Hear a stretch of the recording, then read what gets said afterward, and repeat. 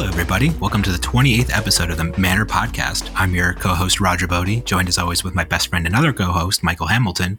Michael, what is up? I feel like you've asked me this one before. The ceiling is sometimes up, the sky is up. You know, you just look we're up going back to the classics. We're about to go on a whirlwind cavalcade of questions on this episode, so I couldn't think of anything else novel to ask you at this point in time, so I went back to Old Faithful. Okay, I see. What is up over there? Nothing. Kind of tired. Had not that much stuff going on, just kind of winding out the new year. That's kind of the interesting thing in the corporate world is they don't give you a lot of time off, but like they don't give you a lot of stuff to do from Christmas to from Thanksgiving to Christmas. Like there's just you're expected to work, but you don't have anything to work on. So it's just an interesting thing about the corporate world sometimes. So are they just trying not to start projects or something during this time because of the breaks, or why is there nothing to work on? A bunch of people are out of the office anyways, so they just save up their vacation time, or they're like, oh crap, I didn't take any vacation time, and it all expires at the end of the year, and a bunch of people just jam it in at the end of the year. And then as soon as, I would say the middle of January, the first 2 weeks of January are usually pretty slow too, but as soon as middle January kicks around, then people are like, oh shit, we should actually start working on things again, and they just labor with work. So that's been my experience, at least. I see. Never had a real corporate job, so. Yeah, lucky you. So you kind of said this earlier, but today we are going to answer a bunch of questions from the community, right? Yeah, we took a bunch from our patrons, just the general population hanging out in our Discord. That was the main focus. And then last minute, I was like, maybe I should ask people on Twitter too. And then it was an hour before we recorded this. So we got one whole Twitter question, but it's better than 0 Twitter questions. Okay. And I'm going to kick us off with the first question that we got from our patrons over on the Discord channel, which was, any idea when we might do a mailbag episode? We're doing one right now. So there you go. First question answered. We're killing it. We're crushing it. Do you want to handle the second question then, Michael? All right. The next question. Can I be allowed to pronounce it MnR, like the letters of the podcast, instead of MnR? Mm-hmm. And yeah, that's fine. You could say the MnR cast or the MnR podcast. There are dashes in those, so maybe they meant M-N-R. Is that also an acceptable way to say it?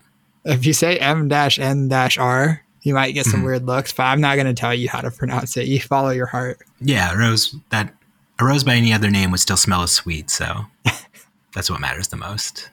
Next question is going to be, do you prefer open deck lists in tournaments or hidden information throughout?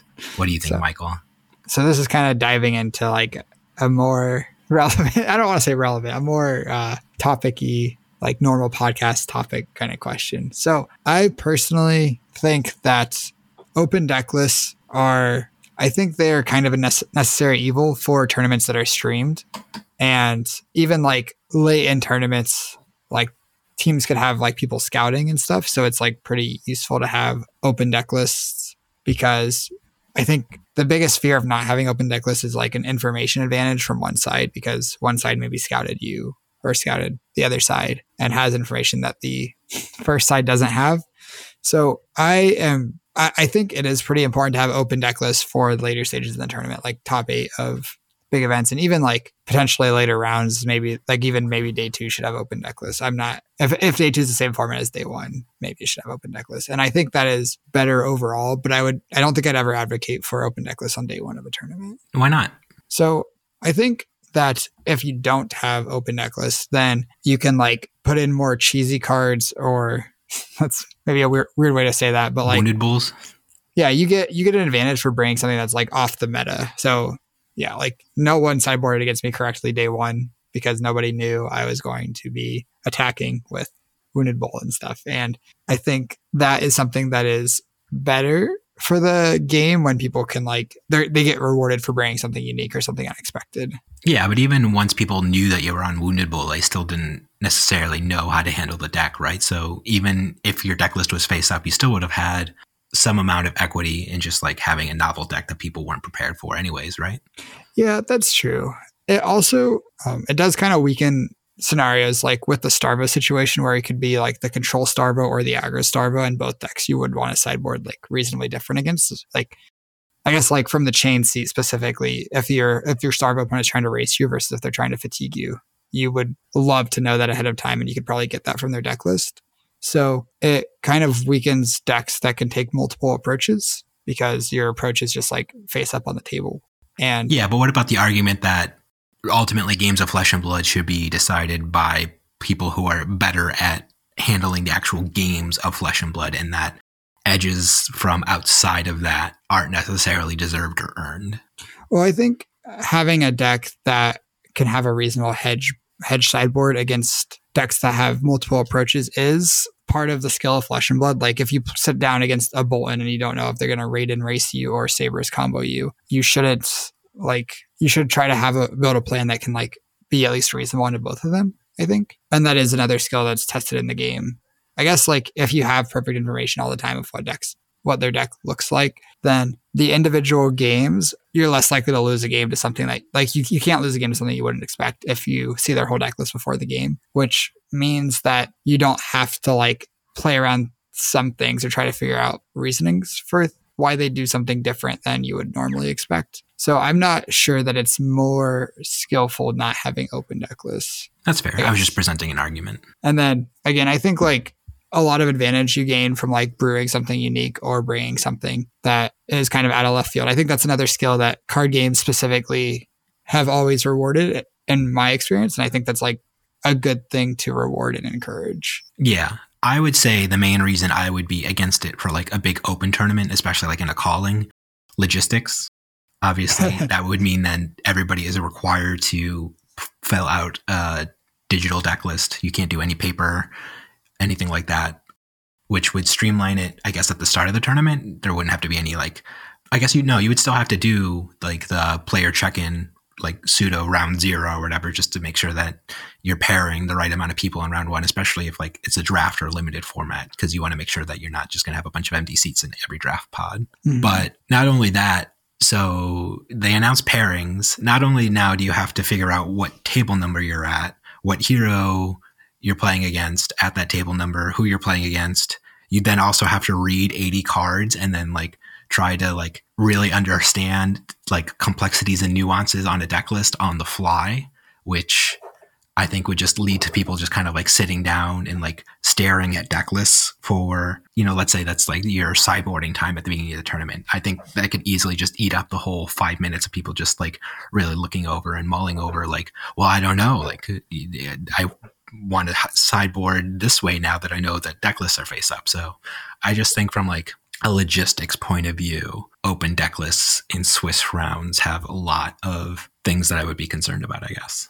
Yeah, I definitely get what you're saying. I think I would push back a little bit on logistics because I've had one experience with a tournament ran like this. It was one of the Magic Pro Tours that I went to, and wherever it was, somewhere in Europe. And they had the United Kingdom, right? You're right. It was. Yeah, I know where you've been more than you know where you've been. I realized it as I was saying somewhere in Europe, and I'm like, it's too late. It's too late to go back and fix it. So it was open deck list for the constructed rounds, and the first round of constructed we didn't get open list, but starting from round 2 and on of constructed, we got open deck lists, and they had a period that was like a minute.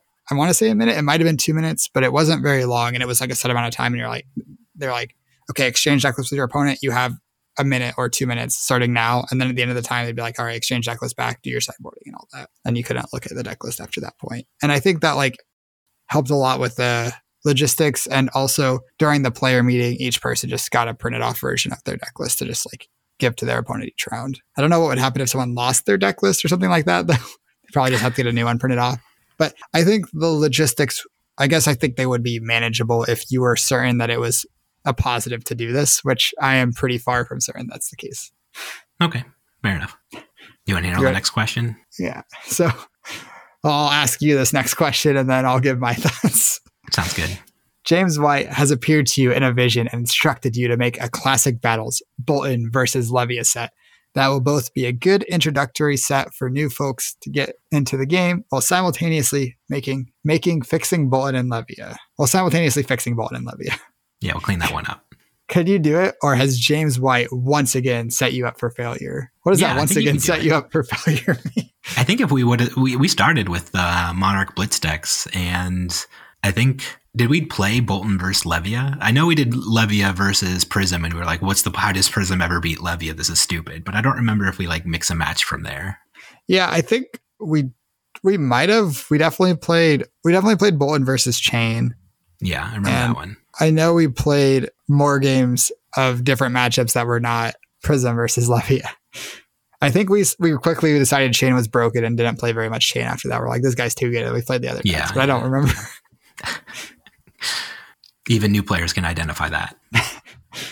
So I don't think necessarily like a product like that would be set up to fail. And especially if it's a young hero and you're able to, like they did with Dorinthia, adjust like the hero ability a little bit or wanted to fix it up. Like there's lots of ways to adjust one or both of these heroes for like a young classic battles that would make them novel and fun to play against. So I don't think there's anything inherent about Bolton or Levia that makes them impossible to design for, that they're just unfun and unwelcoming for new players. Yeah, I would agree with that. I think I'm assuming by fixing them, I mean like pushing them to a more constructed power level. Is that? I would assume so. Yeah. Okay. Yeah. So I think like, I honestly don't think either of them are as far away as like probably the general public thinks. I think Spirit of Irina probably wasn't quite enough for Bolton, but it definitely was a good push. And like Levia didn't really get much. Most of the brute cards in the set are more aimed towards Reinhardt, and I don't think there's a single shadow card in the set.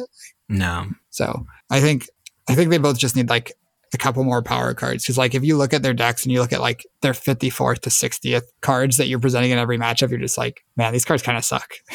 And you just like kind of have to do that to make the heroes function. And in Bolton's case, if they just printed, 9 to 3 more good charge cards, that could be what Bolton needs to, push himself into tier 1. Just because like you'll get into a game state at the end of the game with Bolton sometimes, and it's just like you draw your hand of 2 engulfing, like 2 Bolt of Courages, and you're like, oh, well, I'm presenting 2 damage, charging a card. I have no go again, no abilities to get go again, and this is my turn. So I guess I lose.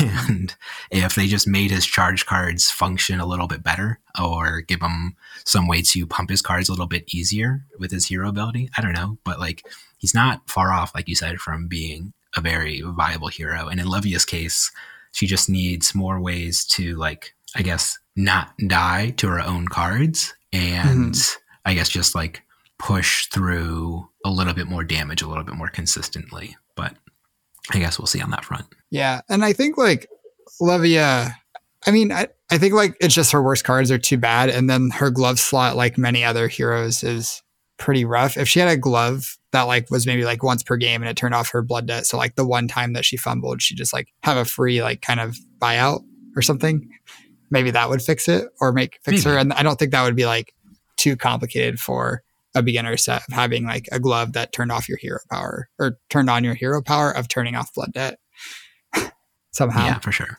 Okay. Yeah, I agree. I think they're both fixable. Moving on to the next question then. You were in a desert and you see a turtle flipped over on its back.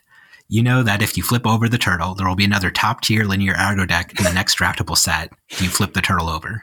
Do you sacrifice one turtle for your happiness, Michael?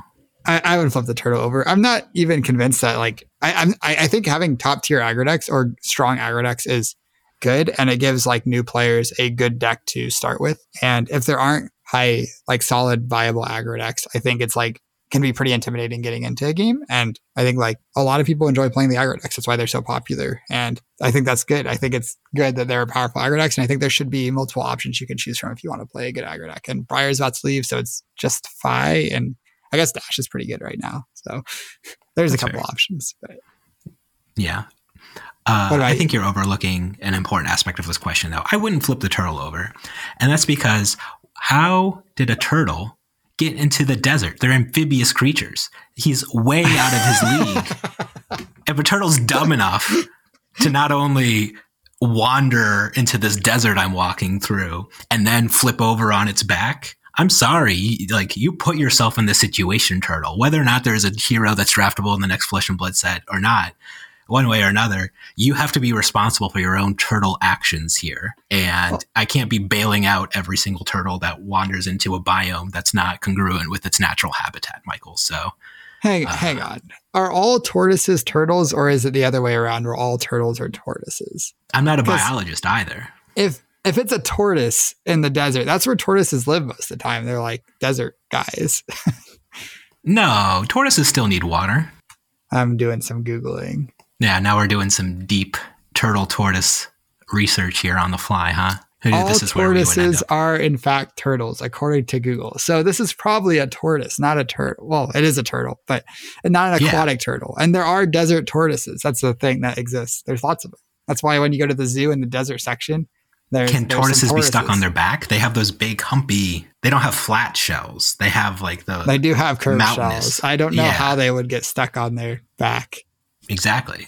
But so if you can show me, maybe you wouldn't help the dumb tortoise that got stuck on its back somehow.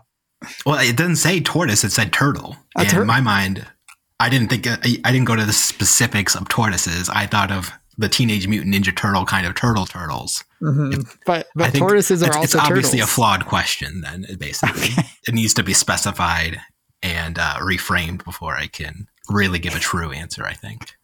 Okay. Well, these are the kind of things you look for on the LSAT, you know? If you had to identify 3 cards in the current card pool that you think might one day become such a problem that it has to be banned, which cards would you name? Art of War, Snatch, and anything that's a Fabled is my cheating third answer. Anything that's a Fable could easily be banned at one point in time. And I'll get into the Fable answer, but let me hear your 3 first. So, my 3 were Art of War, Toma Fyendal, and Snatch. Okay. Toma Fyendal is an interesting one to me. Yeah, it's a broken card. Just not enough ways to cheat on action points to make it good yet. Is it broken? I think so. Drawing 2 cards is too good? Well, drawing 2 cards for a card and 1 resource is plus 2/3 of a card of value at the cost of an action point. That's like a slight positive. But if you play it from Arsenal, you're also gaining 4 or 5 life, which is like huge, right? You're getting 2/3 of a card and then 4 or 5 life on top of that for maybe 1 action point. Yeah, but at that point, then like it's not the card that's broken; it's action point manipulation that's broken, right? Well, nothing else. The card in itself is fine if you can't continue your turn after playing it. It's, right? Yeah, but so the card in itself is designed fine. I would argue that there are already lots of ways to play non-attack actions as instants, and I think the problem but there's not a lot of ways to like. When you're playing those cards as instants, like most of those don't allow it to be set up in your arsenal, right? Setting it up in your arsenal is a pretty slow process. Well, my mind jumps to Spellbound Creepers. I think Spellbound Creepers plus Toma Fyendal is a very, very powerful interaction. And I think that Scabskin Leathers plus Toma Fyendal is also a very powerful interaction. And what's Dash's card that gives an action point every time you boost? Achilles Accelerator? No, that is strong, but the non-attack action that draws a card and then every time you boost, you get an action point. Is that High Octane? High Octane, yeah.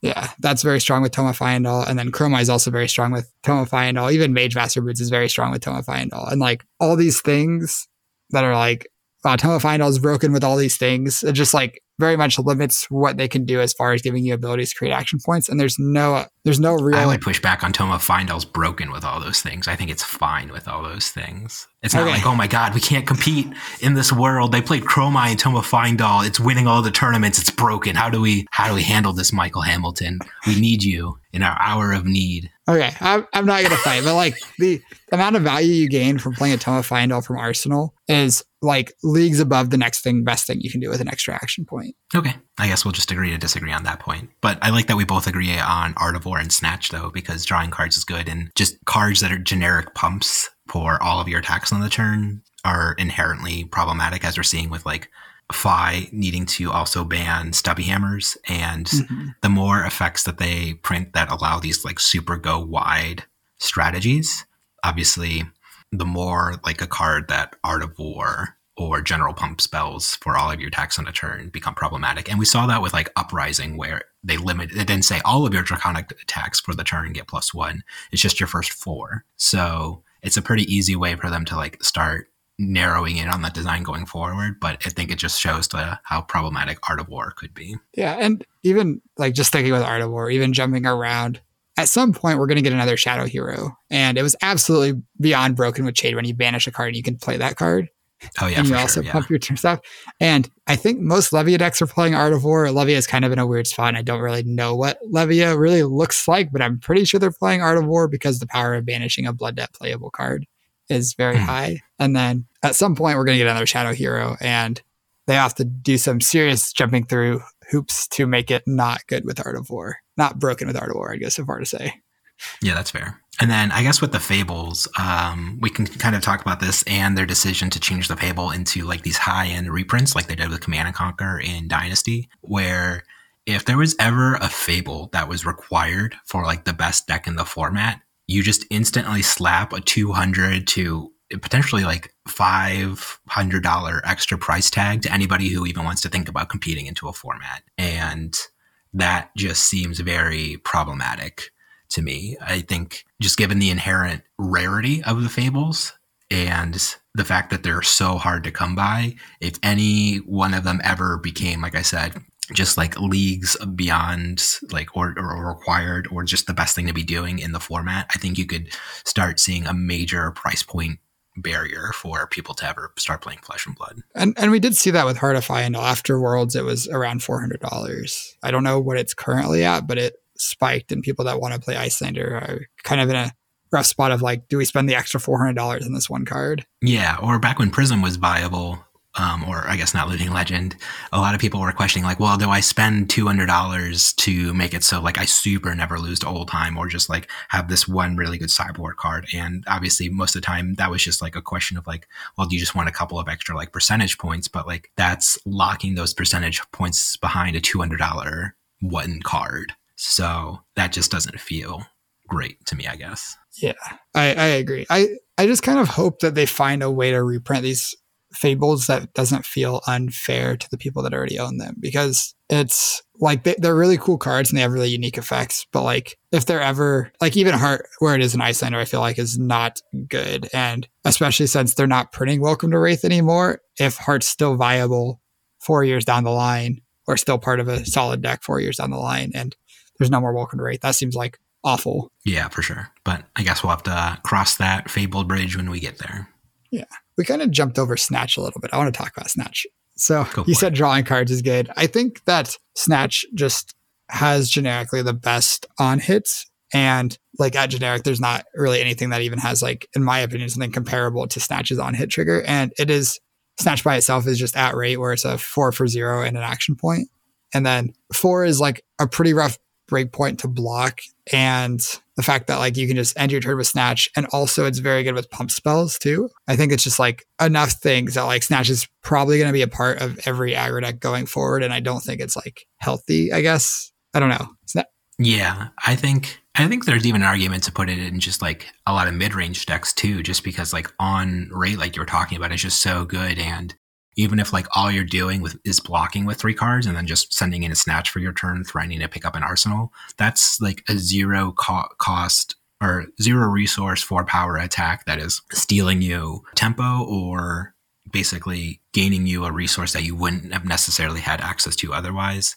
And so like, I think there are starting to become more and more reasons to ask yourself, why wouldn't you put Snatch in your deck? And that's just not a really healthy place for a card to be, for it to be like that ubiquitous. Yeah. And I guess like jumping around a little bit, I know there's been a lot of talk about belittle minnowism, maybe potentially being ban worthy. And I think like the way that it restricts your deck building, and the fact that it's not like you have to do some work to make it good, even when your deck building has been restricted by its effect, like you really like on top of like having these 3 cost things, you also need to have a way to spend your extra resources, or you want to play the 3 power thing. Mm-hmm. Sorry, not 3 cost, 3 power.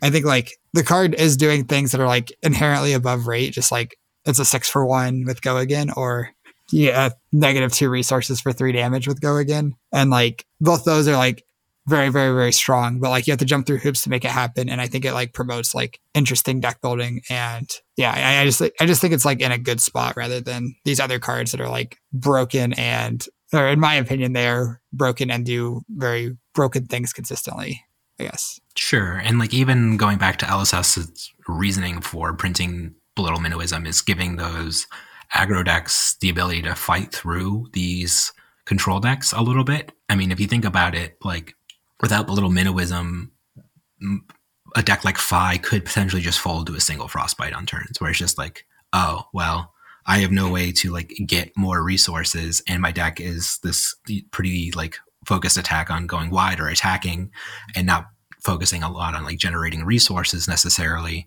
I guess I have like this is Frostbite or this Channel Lake Frigid is just like completely ending my entire like next 2 turn cycles for Channel Lake Frigid's case. And we saw, I guess, like pumping our own content a little bit on the last episode of MnR University, Brody Spurlock was able to put together, I think, like a 14 damage turn or something like that, like a very respectable turn in the face of a Channel Lake Frigid off of the back of Little Minnowism play. And it's important for him to have that counterplay, or the aggro decks, I guess not just Brody, but all of us, to have that counterplay against those kind of restrictive resource decks. Otherwise, you can start really pushing the teeter-totter too far in the direction of not allowing the aggressive decks to function at all in certain cases.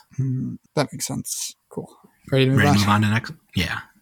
So what is the argument from a game health perspective against putting more blue 6-power attacks? I guess this one specifically mentions Brute, but I guess just in general. I honestly think the biggest concern is just like the Brute. When you look at Brute, there's already like a lot of auto includes that basically every Brute deck plays, and more blue 6s would see play over almost all the other blues, because like a blue 6 is just like, especially a blue 6 that blocks 3, like the current one that I can't remember the name of, but it's from Welcome to Wraith, yeah. Just adding more blue 6s means that the Brute decks are going to look more the same, because they're all going to play the blue 6s because Brute's thing is caring about 6s. But I think like I'm not convinced that's necessarily a bad thing, but that is what the argument is in my eyes. I guess in my eyes, it's more so like, we might talk about this more in a future question as well, but there's like a push and pull between like what a card is supposed to be doing in your deck, obviously, where your red cards or the cards that generate fewer resources have a higher power level to do more powerful things. And obviously cards that are generating resource are supposed to do less powerful things and not enable you to do as powerful things. And when you start bridging the gap between red cards doing powerful things and blue cards doing powerful things, overall that could just lead to a situation of like, well, now my deck is just overall too consistent all the time because there's no reason to play any reds. Like, I just don't need to take that risk. And my deck is super powerful and capable of producing really good turns with just all my mono blue hands.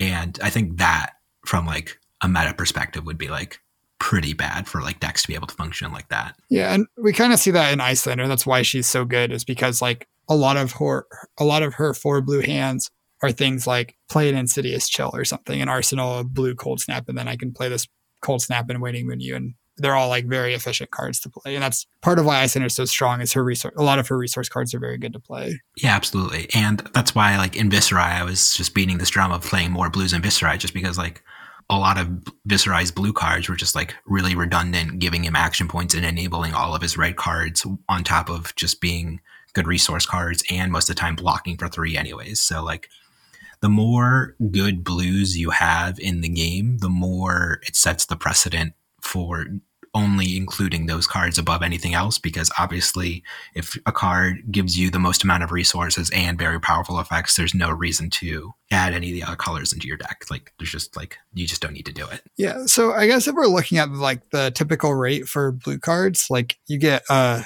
3 cost 5 or a 0 cost 2. And in general, as you expend 1 more resource, you're getting 1 more power. So would a blue 4 cost 6 power be too good? Like if you look at like blue mulch or a lot of the blue guardian attacks, would those be too powerful at generic or in brute if it's just 4 cost for 6? I don't know about that. I'd have to think about that one. I guess like I didn't think about like raising the cost on those cards as well, because like let's say in brute, then like you do just have like some like this card that's just no text, 4 cost 6 power attack. That's it enables Rhinar specifically for doing things, but that's only because his hero ability specifically is based around discarding cards with 6. I don't think, like, if we take away Rhinar's hero ability and we just look at the, like, 6 power cards in himself and their payoffs, none of them are, like, egregious. Like, Levia, it's not like Levia is an issue because she gets access to these 6, but, like, if Levia had, like, more 6 power blue, like, shadow cards, would she be, like, super oppressive? And I don't think she would be. It's really just like Reinhar's ability to just strip agency away from your opponent when you do have access to more of these resources and 6-power attacks. That could be the problem there. But I guess, yeah, also adjusting the cost of the card in general could be a way to like fix it for like the general hero population as well, I suppose. Yeah, I think there are a couple things that having 6s at blue would be important for. Like, if you look at sideboard cards for illusionists right now, a lot of the time you're like, well, do I want to play this yellow 6? But like a blue 6 is a lot lower of a deck. It's a lot lower cost to put in your deck, where it's like this card that's very good at blocking and is also a blue card would be pretty powerful. And then I think Levia's ability just triggers off banishing a 6-power thing still. And then like she still plays cards like Bloodrush Bellow that care about discarding 6s. So it would help her be more consistent as well. Yeah, that's fair. Okay. Look at that. You even got rid of the edge case where I will allow it. So just don't do it ever. It's bad. Question answered. I wouldn't say it's necessarily bad, but especially like, I don't think Illusionist, it would be too bad to print a card that's pretty good against it. And if people want to sideboard their blue 6 for Illusionist, I think that would be fine. I don't think the game would be in a bad spot, but we'll see. Dromai hasn't been doing amazing, but I feel like she's been doing very reasonable for herself. Yeah, and even if they printed this blue 6 now, what are you going to do when they put that super ash under their dragon and then it doesn't have Phantasm anymore because they have the super ash under their very specific dragon? No, it's just your blue 6s are completely invalidated then, Michael. Unlucky. Yes. Then I'll use it as a resource card. All right. Moving on. In poker, there's a saying, play the player, not the cards. In Flesh and Blood, how much of winning or losing is related to knowing or getting a read on your opponent, their inclinations, or other human elements of the game? So I know this isn't a poker podcast, but I'd even push back on the first line a little bit. Where like, yeah, it was just like modern poker is all about like playing game theory optimal in all situations. So like, yeah, and there's like room to play exploitatively against opponents if you notice a behavior in them. But like it usually takes a reasonable sample before you're ready to make deviations from GTO against that player, and you have to like. In general, like if you just like practice and learn GTO and don't ever deviate from that, you'll still be a profitable player. So I think like I would push even in poker, we're all coming back to just look at the math. So yeah, and so in Flesh and Blood, it's even more so just about the numbers and what you can do. Like occasionally, you look at your opponent and you're like, I don't know, like you can kind of like read from their play patterns or something what their arsenal could be, but a lot of that is still not even reading like their facial expressions or anything. It's just like what happened in the game that led to them arsenaling the card they arsenaled. And like you can rule out a lot of cards that they would have taken a different action with if they had that card. So yeah, absolutely. That still feels more like reading the game state rather than reading your opponent. Yeah, I will say there is one thing that I think Flesh and Blood players are really bad at, and it's completely fixed on Talishar. And that's playing defense reactions, where most of the time in real life, people just say, no blocks go to reactions. So it's like, if I'm holding an attack reaction and I know I'm not going to have enough power to go over your defense reaction, I then now just don't have to cast this attack reaction because you have now given away that you want to play defense reaction, but I'm supposed to get priority first and it's supposed to be the onus on me to play the attack reaction.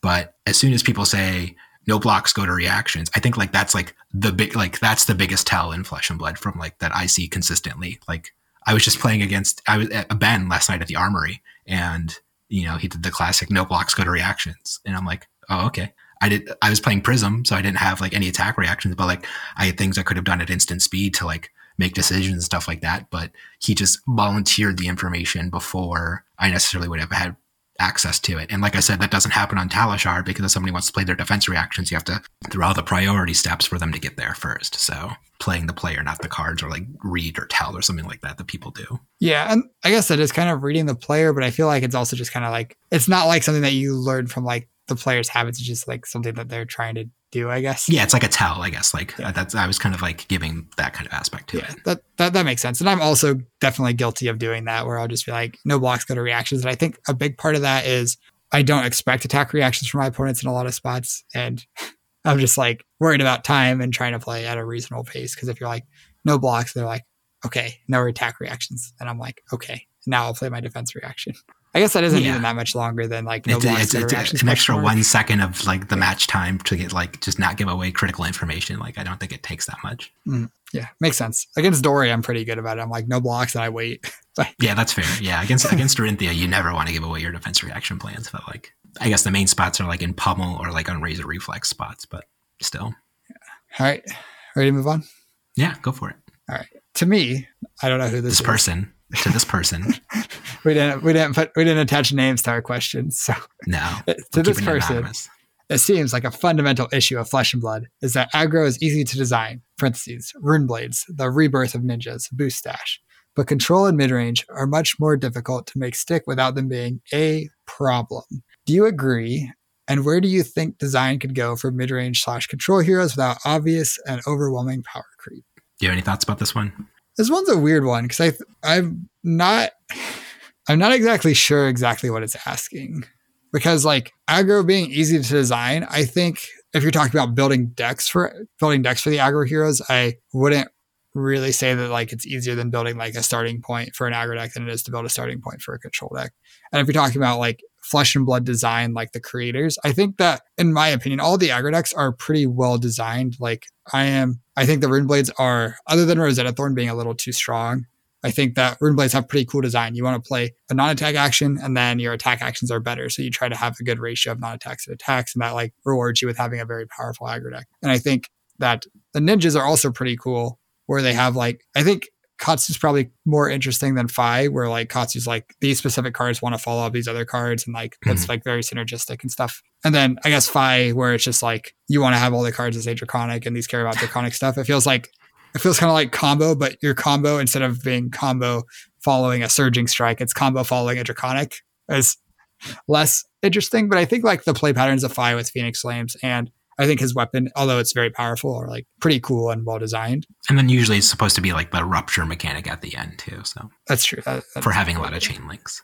Mm-hmm. And then Boost Dash is not the coolest or not the most like intricate, but like you do have this trade-off of like giving up your deck in exchange for more power, kind of, which is like we saw with Chain. It wasn't like that interesting to play against, where you're just like trying to hard fatigue him is usually the counter, because these decks are more efficient than you at racing because they're getting value out of their deck in a matchup that's not coming to decking out. So I don't really love the giving up deck cards and deck for power design of both Dash and Chain kind of had it, but I do think they are like all like reasonably different and like interesting ideas, even if I'm not in love with the third one. And then like control and mid-range being much more difficult to make stick without them being a problem. So like the designs of like control and mid-range, I think all of them are in like reasonable spots, except maybe Levia. I think even Bolton has like a pretty interesting design where if people are trying to block with attack actions, he presents a lot of damage and he's very punishing for decks that want to block a lot. So if you play Bolton, want to block with attack actions a lot, which maybe is too narrow of a space, but if you play Bolton into a deck that wants to block with 3 attacks every turn, versus if you play Phi into a deck that wants to block with 3 attack actions every turn, Bolton's really going to rival Phi, or probably even surpass Phi in damage output, because he's getting +1 every time they block with an attack action. And I think that's like interesting design. And part of Bolton's issue is there's not a lot of decks that want to block right now. Yeah, for sure. And even the decks that do want to block are mainly Isolator and Oldheim. And Oldheim does have a lot of attacks that he blocks with, but he also has a reasonable number of non-attacks. And then Isolator is just like all non-attacks that she's blocking with. So yeah, absolutely. And Bolton also struggles against ice. True. Yeah. Frostbites are quite difficult for Bolton to deal with, unfortunately. I think at the heart of this question, though, there's something that I used to really resent. It's coming from a Magic background, because I love control decks. I have played control decks a lot in Magic the Gathering, and there was a large sense from, I guess, the more casual and newer players, I should say, that they hated blue and counter spells and control and Sphinx's Revelation and like all these ways to like draw out the game and invalidate their cards. And I think that's basically what's wrong with like over designing or making a control deck be too good. I don't think we've seen this yet in Flesh and Blood. I think so. That's why I'm fine with ultimately them erring on the side of aggressive decks, because it's much more fun for people to do proactive strategies than it is for people who are trying to do proactive strategies, have their strategies completely invalidated, and for them to be told to go sit in the corner while I get to do my cool thing. That's also why like a deck like Kano could be problematic, because it also kind of like, while it's not like a control deck, it being a combo deck and once again telling your opponent, like, cool, thanks for attacking me a bunch with like your Fi attacks. I'm going to deal 50 damage to your arcane on the stack through a really convoluted way of like building up all this arcane damage. That's not super healthy either. And I think that's ultimately the more kind of central game design theory to stick with when looking at like the prevalence of control, combo, and aggro. And that's why I think it's interesting that they included mid-range in this, like, they just lumped mid-range right in with control, because ideally, like, that's what you would just want the format to be. You would just want every deck to be this cool, interactive, proactive mid-range battle where people both are getting to do proactive things, do their own strategy without having it be completely invalidated, but still having answers to like their opponents. Like there's like a real give and take that I feel like if they were able to like obviously somehow carve out a meta where just everything was like mid-range, I think like that could be like a super cool way to play Flesh and Blood. But I don't know. That's just kind of like my outside narrative coming into this question, I suppose. Yeah, that makes sense. And I'm honestly not really sure what a control deck in Flesh and Blood is. Because like if you look at what people kind of think of control, like Icelander, Oldheim, these decks all deal a lot of damage and are capable of attacking you for a reasonable amount. Like Oldheim has these big attacks. Icelander also has these big attacks and has a lot of chip damage over the course of the game. These are these control decks? Do control decks exist in Flesh and Blood? Is hard I think fatigue the hardest control deck would just be like a hard fatigue deck, right? I think like the original way I used to play Oldheim was like the closest we've seen to like a true control deck. You would literally just block with 3 to 4 cards every turn, and if you had a card left over, all you would do is swing back an Icy Hammer, and like that's it. Like that's your game plan for like winning a game, where you're completely invalidating the cards your opponent are playing because they just can't push through enough damage, and you're disrupting them enough that they can't do their full thing, and ultimately the game is coming down to them not having any cards in deck. Like that's just not fun for them to go through. Yeah, that's fair. I guess that probably is the closest thing to control. But like even then, you're not really like limiting your opponent's options. You're like, here you go, play with all your cards. You have your whole deck. Can you kill me? Yeah, that's fair. And that's not really controlling. That's just like tanking, I guess. I don't know. Is tanking controlling? Fatiguing. Yeah, I don't know. That's what it's called in this game. But yeah. There's no like. Unfortunately, there's no like counter spell in this deck. I guess there are, but they're really weird and niche and like wizard. But like, I guess a counter spell in this game would be like a fog effect, where it's just like no combat, no damage can be dealt this turn. Like that kind of, I guess like snag. Arclight Sentinel. Arclight Sentinel is the closest thing to just like an effect like that. And that card is like, I think pretty egregious overall in the design of Flesh and Blood. Yeah, they priced it at 6 and it's still like, okay. Like I think that's like if they never printed an effect like Arclight Sentinel again, it'd probably be better for the game. I would love more effects like that, but I'm also capable of being quite the toxic control player at my heart. I admit that now, but I don't think it's necessarily the best for the game. So I'll sacrifice some amount of my personal happiness for the enjoyment of the player base at large. I'm willing to do that. I guess one final touch is you kind of mentioned that mid-range is like kind of the ideal state. And I think like that's close to where I feel like a lot of Flesh and Blood right now is kind of in that direction. They are attacking with things that are not necessarily doing a ton of damage, but if you don't block them, they represent some other form of value, either more cards or making you lose cards or taxing you in some way. And like that is kind of where a lot of the mid-range decks are that are kind of more disruptive-y mid-range, like more controlling, I guess. And then the other ones are like the ones that make it harder to block, which aren't great. Yeah, for sure. Okay. Next question. Yep. This person thinks that when you're trying to scrape out advantage for the expected value of every card, yellow pitch variants just aren't good enough, unless you are forced into it because of some yellow matters deck building constraint, Luminaris pitching, or better blue options for brutes. So what are, I guess. So first, this isn't a question. Yeah, it's like a statement. Really, I might have cut it off. I think it goes into like, what is the value of yellow cards in Flesh and Blood might have been the next thing. So what do you think about yellows? So I think that, yes, yellows are bad because they are worse at being attack or proactive cards than red cards, and they are worse at being resource cards than blue cards. So yellows are in an awkward spot where they're just worse at, they're not the best at anything. They're kind of like hedging and kind of like being in the middle. And then it's interesting because there are some yellow cards that have a power level that would make sense for them to be red. Like if you look at Artivore, Toma Fyendal, Blood Rush Bellow, these are all yellow cards that could easily be printed out red and they'd still see a lot of play. Yeah, but they only come in yellows. So the Majestics that are yellow only are kind of weird. I guess like if you look at Arclight Sentinel also is another example. I'd probably see play if it was a red card. Yeah, probably. That card's good. But it'd be worse. But yeah. So it is weird that like yellows aren't really used outside of yellow only or outside of times where you're maxed on either the reds or the blues of a card. Like I've had yellows, Autumn Touches, and a lot of Oldhim decks, but I also always have 3 blue Autumn Touches first. Sure. And there's a couple of examples that I'll go to. There's one notable one that sticks out in my mind of a counter example to this, but I guess go ahead.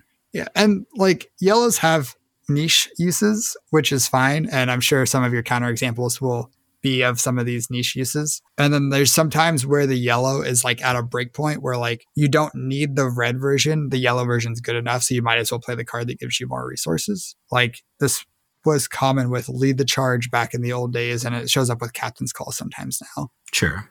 So the most notable one is going to be the second Pro Tour winner Briar deck of Matthew Fulks, where he specifically went out of his way to get yellow variants like Snatches and some of these cards that were 4 power at red, but 3 power at yellow in order to satisfy and make his Belittle Minnowism turns more consistent, as well as giving his deck more resources. And then I guess the other big example is then playing cards like yellow Autumn's Touch or yellow Earthlore Surge. I think were really popular during last metas or during the like Oldhim builds for quite a while because it allowed you to pitch Earth and an Ice card at the same time in order to get the dual reactions. And I think if we're looking to some like even the new Runeblade cards where they're like, well, you want to pitch 2 cards at once. You want to be pitching a yellow and a blue, ideally to play this big attack and then have enough resources to pummel. And pitching those 2 cards at the same time is going to give you a benefit. I think there's lots of design space and lots of reasons for including yellows in your deck. I just don't think we've seen them all yet. And to be honest with you, I think they're a little bit underexplored by the player base who are obsessed with like, I guess I'm guilty of it. And Michael's especially guilty of like, obviously, you know, red, most efficient, blue, most efficient in those 2 categories. Yellow's not the most efficient. So get it out of here. But like there is something to be said about hedging and making sure your deck is more consistent overall. And I can see a point where if yellows become powerful enough or the meta shakes out in certain ways where you don't actually want that many red cards or you don't want that many blue cards, that's where yellows will really start to shine because they allow you to hedge in those directions without having to commit to either the red or the blue. So if your deck just wants a little bit more resources, but you're mostly like a redliner deck, like Bolton, for example, I think yellows are really good in Bolton. He just isn't good at pitching a lot of them to make use of library. But like most turns on Bolton, he is really good at using 2 resources and really bad at using 3. So having blues in your deck is just kind of like wasteful at that point. So you get a lot of edges from like having yellows in your deck. And I think there will be more decks down the line where you'll start to notice like, wait a second, I actually don't need, or my deck's not good at utilizing 3 resources per turn, but it's really good at using 2 resources per turn. And once more decks start to pop up like that basically turns yellows into a more viable deck considering option from that perspective as well. So I guess like that's just kind of like my scattershot idea of yellows, I suppose. Yeah. I think I'd push back a little bit still because like when you're pitching a card for 2 resources, then like you're not getting a full card's worth of value out of it. 2 resources usually isn't worth it. So like that's super interesting to me. So when you pitch a blue and you spend 2 resources and leave 1 resource floating, that's an inefficiency. And that's part of why Command & Conquer is not in my Icelander deck. That's because there's no way to use that 3rd resource really. Sure. And I think like anytime you're pitching a yellow or even pitching a blue and only spending 2 of the 3 resources, you're just like losing out on a point of value. And you're probably like the cards you're playing that cost 1 or 2 resources have to be like essentially they're just like above rate because you're always losing value when you pitch a yellow or you float a resource and you don't have a way to use it. So that's not the way I look at it though. Cause like, it's interesting to me that you're saying that though, because usually when you define like at rate, you're looking at like the cost of like the cards total used for the turn. I think like the most classic example is like, so you're pitching a blue, playing your non-attack action, your attack action for Viscerai, and then coming in with Rosetta Thorn. You're using 3 cards for like 12 damage. You're super efficient. Good job. But like if like that play pattern only required 1 resource and you pitched a blue to accomplish it, you're at the same rate. You're not like losing any extra value. What I'm saying is the cards you're playing are going to have 2 less points of damage value out of it if the turn sequence costs 1 resource instead of 3 resources, because that's how cards are priced in Flesh and Blood. Wait, what? I'm having trouble following this now.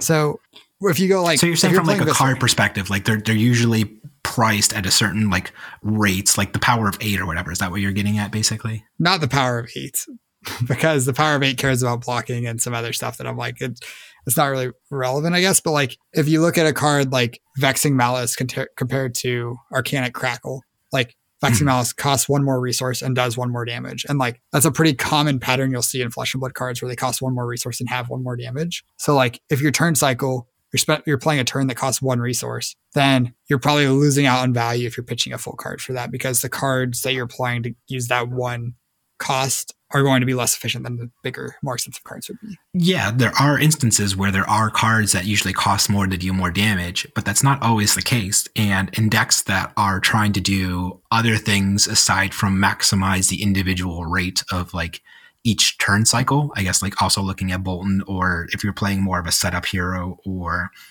like I said, like if you could just have the same turns in like Fi by not having any blues in your deck, like if you could still do everything Fi does in a single turn for just 2 resources instead of 3 on average, why would you ever put a blue in your deck? Well, like how would that be the case that you could have the same turns without ever needing a 3rd resource? By having more cards that cost 1 or 0. Like if every single card in your deck has a preponderance of, if like you just math it out and you're like, okay, I can never have a turn where I spend more than 2 resources. I'm so efficient on each one of my cards and presenting like 15 damage a turn by spending 2 resources. Why would you ever put a blue in your deck? Yeah, like so if you can give up like Mounting Anger and Soaring Strike and play all 0 for 3 Draconic Ninjas with Go Again, like if they just had, instead of having 3 of those cards, they had like 5 or something or 6, and you could cut those, and like for some reason you wanted to cut Artivore also. But we get to the point where all your cards are 0 for 3s with Go Again, and then you just pitch a yellow to swing your sword if you want to. Then like, sure, but your deck is probably worse than it would be if you replaced a 0 for 3 with Mounting Anger and played blues instead. Yeah, so you're countering my counterexample with a counterexample that naturally beats my counterexample, but you're kind of talking around each other at this point. But basically, I'm just saying like, there's nothing intrinsically valuable about a blue or a card as being used as a resource card if it is still allowing you to do above rate things on a given turn cycle. This is just like so hard for me to remember. I don't know, because it's like changing the paradigm by which I like view cards, because I look at it as the net total amount of cards used for whatever rate you're getting, but you're looking at it from like total resources used, and obviously you want to be getting the most resources then, so then you obviously need blues, because if you're not getting the most resources, because then you're not efficient. Yeah, I think the way you're looking at things is correct, but any hand that spends 2 resources could be made more efficiently if it's the same hand, but you're changing something so it's spending 3 resources instead of 2. If that makes sense? No. Almost any hand. Not every hand in the game, but I was about almost to say, every like, hand. Here's I came up with this card. It's called Super Command and Conquer. It has no on hit, but it's just 2 resources for 14. I put it in, you can have any number of them in your deck. Oh, there's a reason this card doesn't exist. But I'm just saying in like this hypothetical example though, like then there's no intrinsic reason to put blues in your deck. Sure. That is fair. But then if they have Super Command and Conquer for two resources for 14 damage, there's probably going to be Super Raging Onslaught, which is 3 resources for 15 or 16. And then it's more efficient. What happens if there's not? Then yeah, if you could fill your deck with 20 copies of 2 resource 14 damage, then sure, that's correct. You don't need blues anymore. You did it. Okay, cool. We agree. We got there. That is not how Flesh and Blood works. I think the closest thing to your example is like Swing Big, maybe, where it's just 2 for 8, which there's not really 3 for 8s, and it's a 2 for 8. So when you're playing Swing Big, a lot of the time it is a lot of the time, the best way you could use 4 cards is blocking with 2 cards and playing a swing big. So it doesn't matter whether you're pitching a yellow or a yellow or a blue. But like, if you could play a 1 cost go again attack, like Life for a Life or something off a blue pitch, then like you're getting 5 points of value off your other card a lot of the time. Like there's ways to spend the 1 extra resource and turn it into more value than you would get from blocking with a card. Okay. I see what you're saying. Okay. Ready to move on? Yeah. Okay. For newer competitive players, do you think it's better to invest time in getting a shallow understanding of all heroes or spend that time going even deeper on the 1 to 2 you plan on playing? What do you think? Okay. Here, I read the question and you're asking me first. Okay. I didn't realize you were asking me. Yeah. I was asking you the question. Oh, okay. I would say that there's some merit to like at least like looking at, reading, and then like even if just on Talishar you just play like 1 game with them to see if something clicks with you. I think there's a lot of value and merit to that, just exploring the different play patterns before you like let's say you just like we just started the game and all we did was just get the Monarch heroes, and then like you decided you're only going to play Chain and I decided I'm only going to play Bolton because those are the first heroes we picked up and that's what we're going to focus on and that's how we're going to get better at the game. Like that's just not like the best way to do it. I think it's better to just like explore a little bit first, just because of how deep and rich Flesh and Blood is and how intricate and different each hero's playstyle is. I would encourage that first before committing and then like focusing on learning a particular hero. Yeah, I like that kind of advice of like kind of learning a little bit about some of the different heroes and not just sticking to the first thing you touch. I think like it is okay to like just like find a hero that like resonates with you a little bit at the start and kind of focus on them. And then if you see something that is interesting to you, you should go check it out. You should try playing with it. And like you'll get that from like watching games or playing games against different people.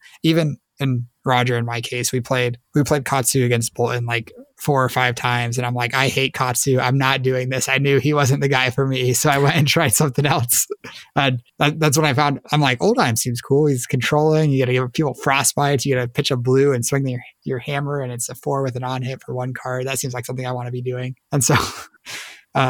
So I tried Oldheim and I loved Oldheim and I played Oldheim for a while, and I was pretty much had only played Katsu and Oldheim in Classic Constructed for a while until testing for the first Pro Tour might have been. No, I played Starvo. Yeah. But I didn't try a lot of the other heroes because I knew like they weren't exactly what I would want, what I would have the most fun playing. And I think like if you can just look at a hero and know that they're not what you're super interested in, it's fine to just like kind of go past them and not really work on them. But I also think you should just do what you want to do because it's a game. And if you have fun playing your one hero that you started with the whole time, then great, you should just do that. But I would encourage exploring or at least like looking at the other heroes. And you do kind of need to know what all the heroes you could play against, like at least kind of what their game plan is to play well against them and sideboard against them. So like even if you like spend some time looking at a hero, learning some things about the hero and you don't end up playing them, it's going to help you every time you play against that hero in the future. So it's not like it's wasted time. Yeah, absolutely. So we're coming up on quite a bit of time here, so I think I'm going to skip ahead to the last question though, if that's okay with you. Okay, that's fine. Thank you very much. We'll definitely save these questions for the next mailbag episode. I don't know how often we'll do these, but we'll definitely have more in the future. And I guess for the last question then is specifically at the champ. So what is the champ's way of going about sideboarding? They believe they heard a cast about you building 80 cards cohesively and then selecting cards to pull for each matchup. But they were wondering if there are specific cards that are more often sided out and what that list may look like. Can use the world's list, so your Icelander list, for reference. I think this is also a clever way of them asking for a sideboarding guide for Icelander too. Well, I don't have a sideboarding guide, but in general, like if you look at my list, most of the cards are like cards that I just like consider part of the deck, and you're not like cards that get boarded out. Like you board out a lot of different cards a lot of different times. Like I board out Scar, I board out Sink, I board out Wounded Bull, board out a whole bunch of different blues, and the only one that I really like feel like I'm like, is this an energy potion matchup? That's the one that's kind of like energy potion usually out because everyone's trying to hit you and you don't want energy potions against people trying to hit you. But you do want it against like the other wizards and against Oldheim. I like energy potions and it's good in a few spots, but not very many. So I would consider that more of a sideboarding card, whereas everything else is just like it's just like part of the deck, and it's just like cutting the cards that are the least efficient against certain decks. Like cut Hypothermia against the decks that don't have a lot of added go again. You cut Brain Freeze against a lot of the decks that don't have zeros. But like these aren't cards that I would consider sideboard cards. They're just like part of the deck that's not good in some spots, I guess. Yeah, that makes sense. So I just look at my 80 and I'm like, which of these cards are the worst against this hero, and usually cut those. And then at some point we figure out if the ratios still work.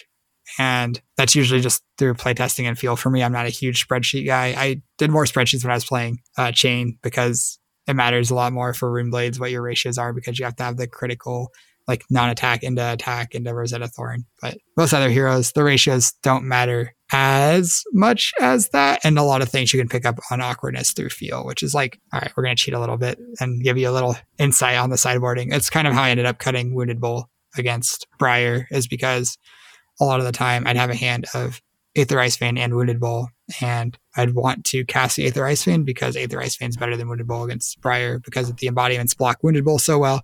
But Wounded Bull only blocks for 2, so I was in a weird spot where I could block for 2 with my Wounded Bull, which is inefficient, and play my Aether Ice Vein, or I could block for 3 with my Aether Ice Vein and play the Wounded Bull instead when I'd rather have played the Aether Ice Vein. So, gotcha. Yeah. Okay, makes a lot of sense to me. I give my perspective, but they didn't ask me. They just wanted the champs. So I want your perspective. How do you want my perspective? Roger? You care about what I think, Michael? Yeah. Wow, you really are my best friend. I'm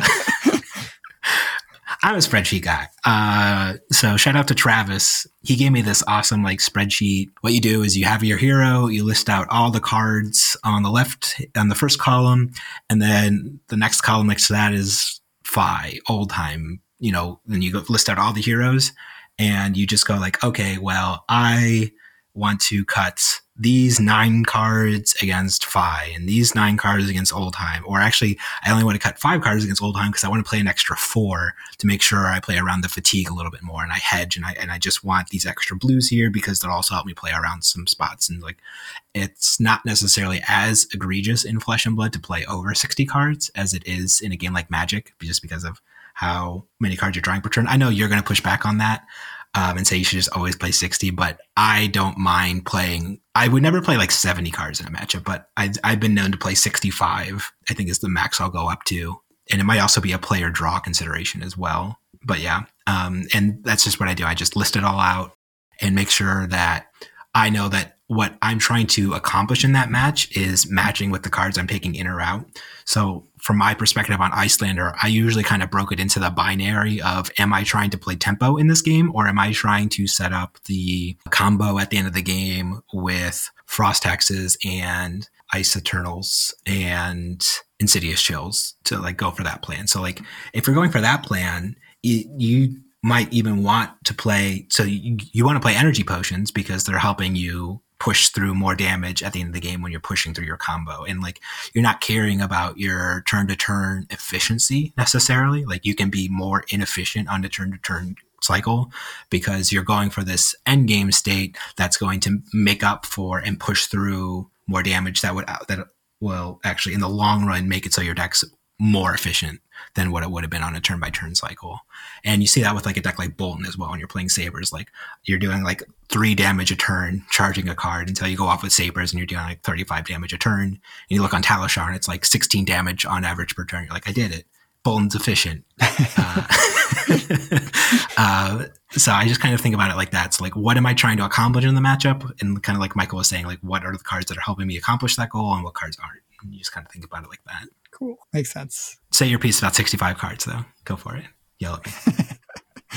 I mostly picked this up when I was playing Chain, and I was trying to beat fatigue by adding more cards to my deck, and it just made my deck worse and worse because like your average hand output is worse because like you're not drawing your synergy cards together, the cards that play well together, and instead you're just drawing like extra kind of junk or clogged hands that don't work as well. And at some point there will be like the best 60 cards for the matchup, and putting in other cards can give you extra outs, but a lot of the time, in my opinion, that just ends up worse than just playing 60 cards because you're less likely to draw your powerful synergies together. I think the reason why I'm okay with it against Oldheim or the Guardian specifically, I guess mostly against Oldheim. I don't like it against Bravo as much because of the dominate effect, but you're going to spend some turns where you'll look at your hand and you'll be like, okay, they're attacking me with a Spinal Crush and I can't function Like my hand just doesn't work if the Spinal Crush hits me. So I have no choice but to inefficiently use 3 cards on defense or whatever, and then arsenal this last card.